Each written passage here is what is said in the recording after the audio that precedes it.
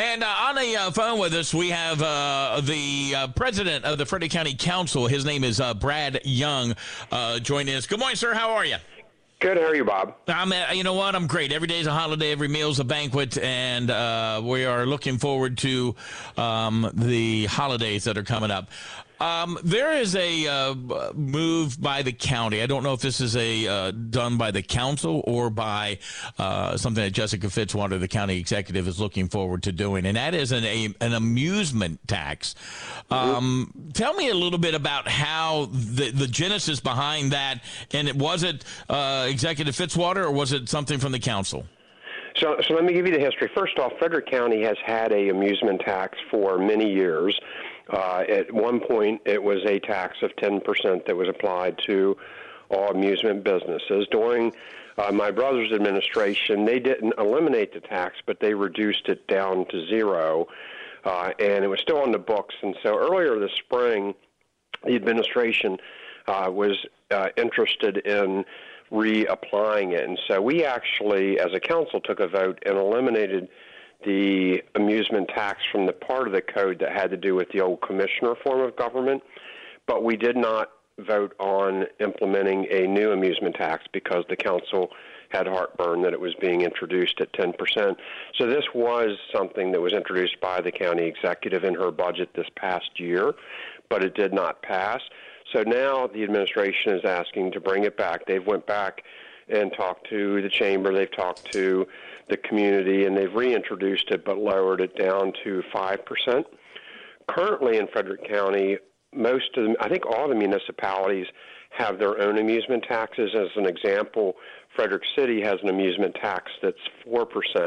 And so if you go to Warehouse Cinema or any business in Frederick that's entertainment, you've already been paying that tax. Newmarket has a tax of, I think it's 5% or 4 or 5%. So if you go to Adventure Park, you're paying that tax. So this tax that is being proposed would only apply to those entertainment businesses that are not in a municipality. So as an example, the movie theater out at Westridge is not in Frederick City. And so if you go to that movie theater right now, you're not paying a tax, whereas if you go to Warehouse Cinemas, you would be. It would also apply, and one of the most vocal persons that's been out there for it, the owners of tree truckers, so businesses like that are in the county that aren't currently having to charge that to their customers would have to start doing so if it passed. So what would the money, and first of all, how much money do you think it will generate?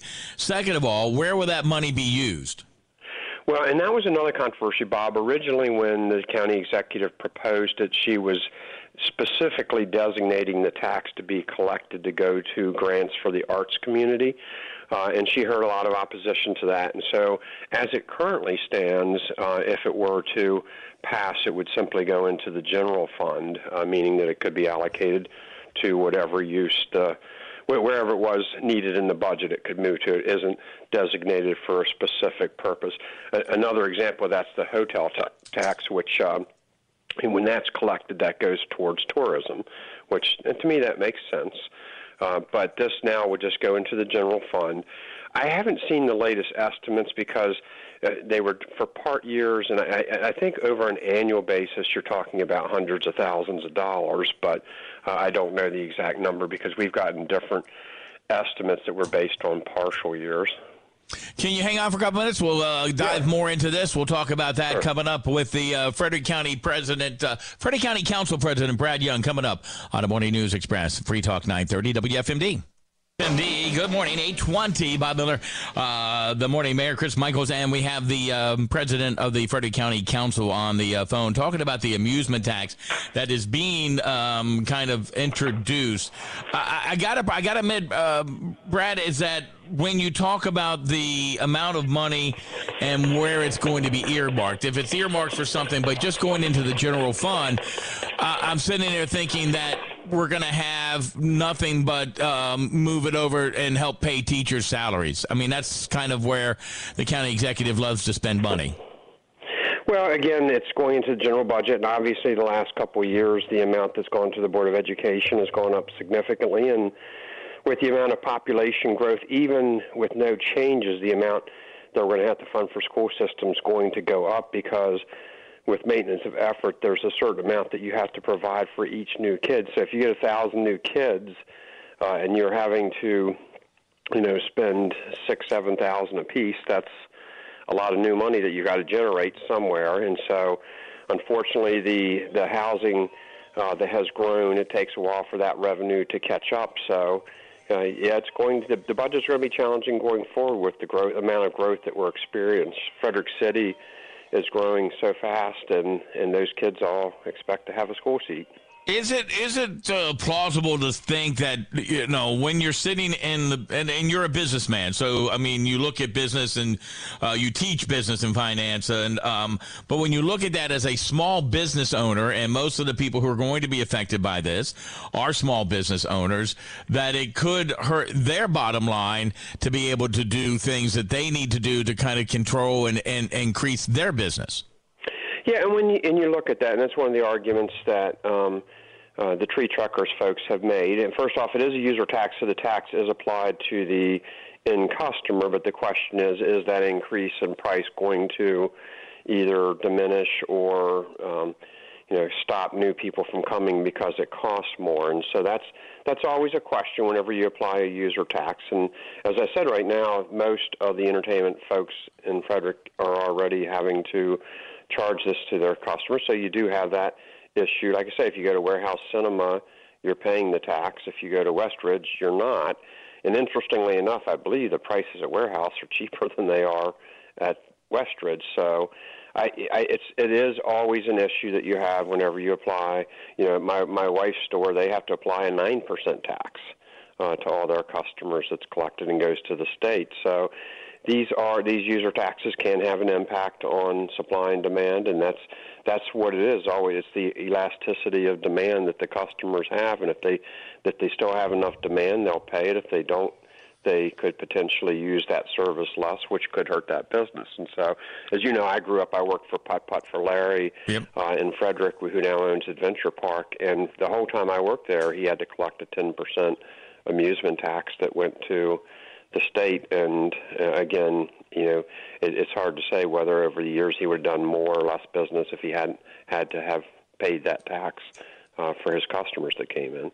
So I guess the question, if I'm looking at this from the opposite side, which and that is, does the county really need it, or are they just looking to get more money from a business that they say, well, we can, they've already had it at one point, and we're going to make it a little less, harsh on them, but we need the money. I mean, why does the county need the money if it's not going to be millions of dollars?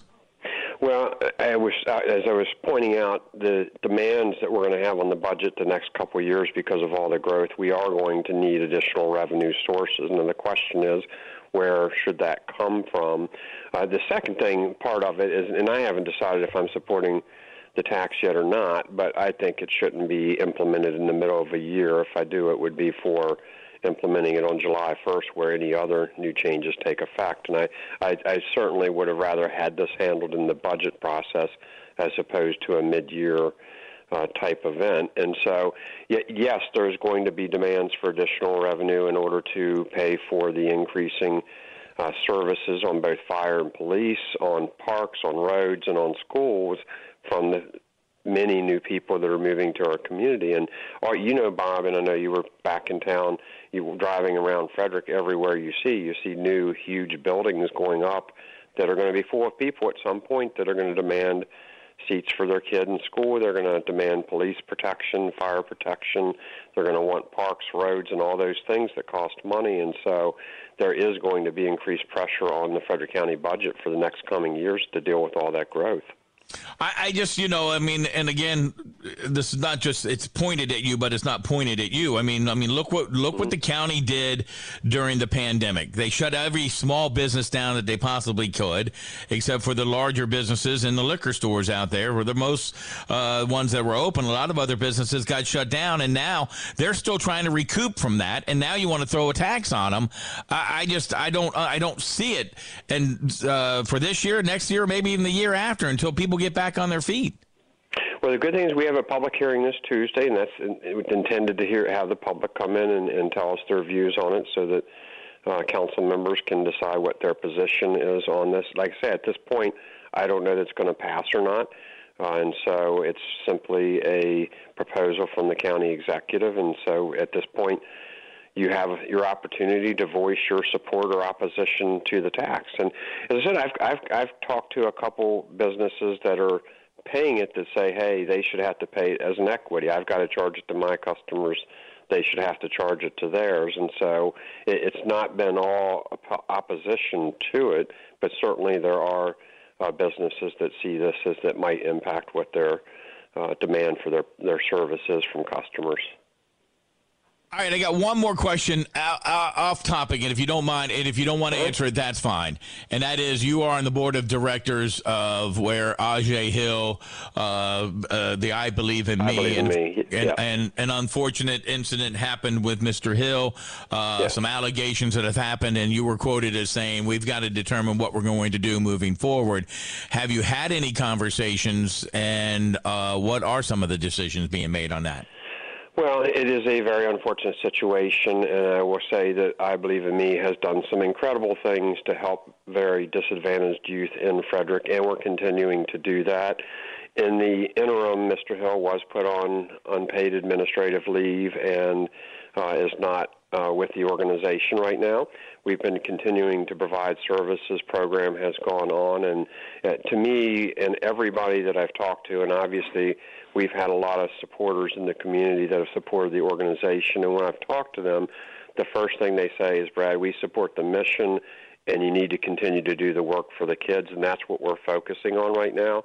Mr. Hill's, and again, I consider he's a friend. Ajay will have to work out his legal issues that are there and deal with the issues that he has, and then at that point, the organization will have to make a judgment as to whether or not it makes sense to continue or not. And so that is a decision that we will have to make. I don't anticipate that decision will need to be made at any time soon, and I don't anticipate that it'll be any time soon that he will be able to be back in the organization, if at all. And so what we will do is continue to focus on the needs of the kids and deliver the services and program every day to make sure that these kids are having opportunities to have mentors and have assistance after school and have time for recreation. And so that is continuing and will continue, but it's a very unfortunate situation. And again, people are human, they make mistakes, but they do have to be held accountable, and the organization will do what it needs to do to not only protect the young men that we're serving, but also continue to provide the services that they deserve. Brad Young, thank you so much. We appreciate it. Have a Merry Christmas and a Happy New Year if we don't talk to you in the in between. And I'll tell you, Bob, today's my grandkid day, so we had the grandkids coming over, and our first thing on the list this morning, I have 3 batches of chocolate chip cookies that I own from Christmas Cash for Kids, so I'll be making those this morning. We had ours Monday evening, and I don't know.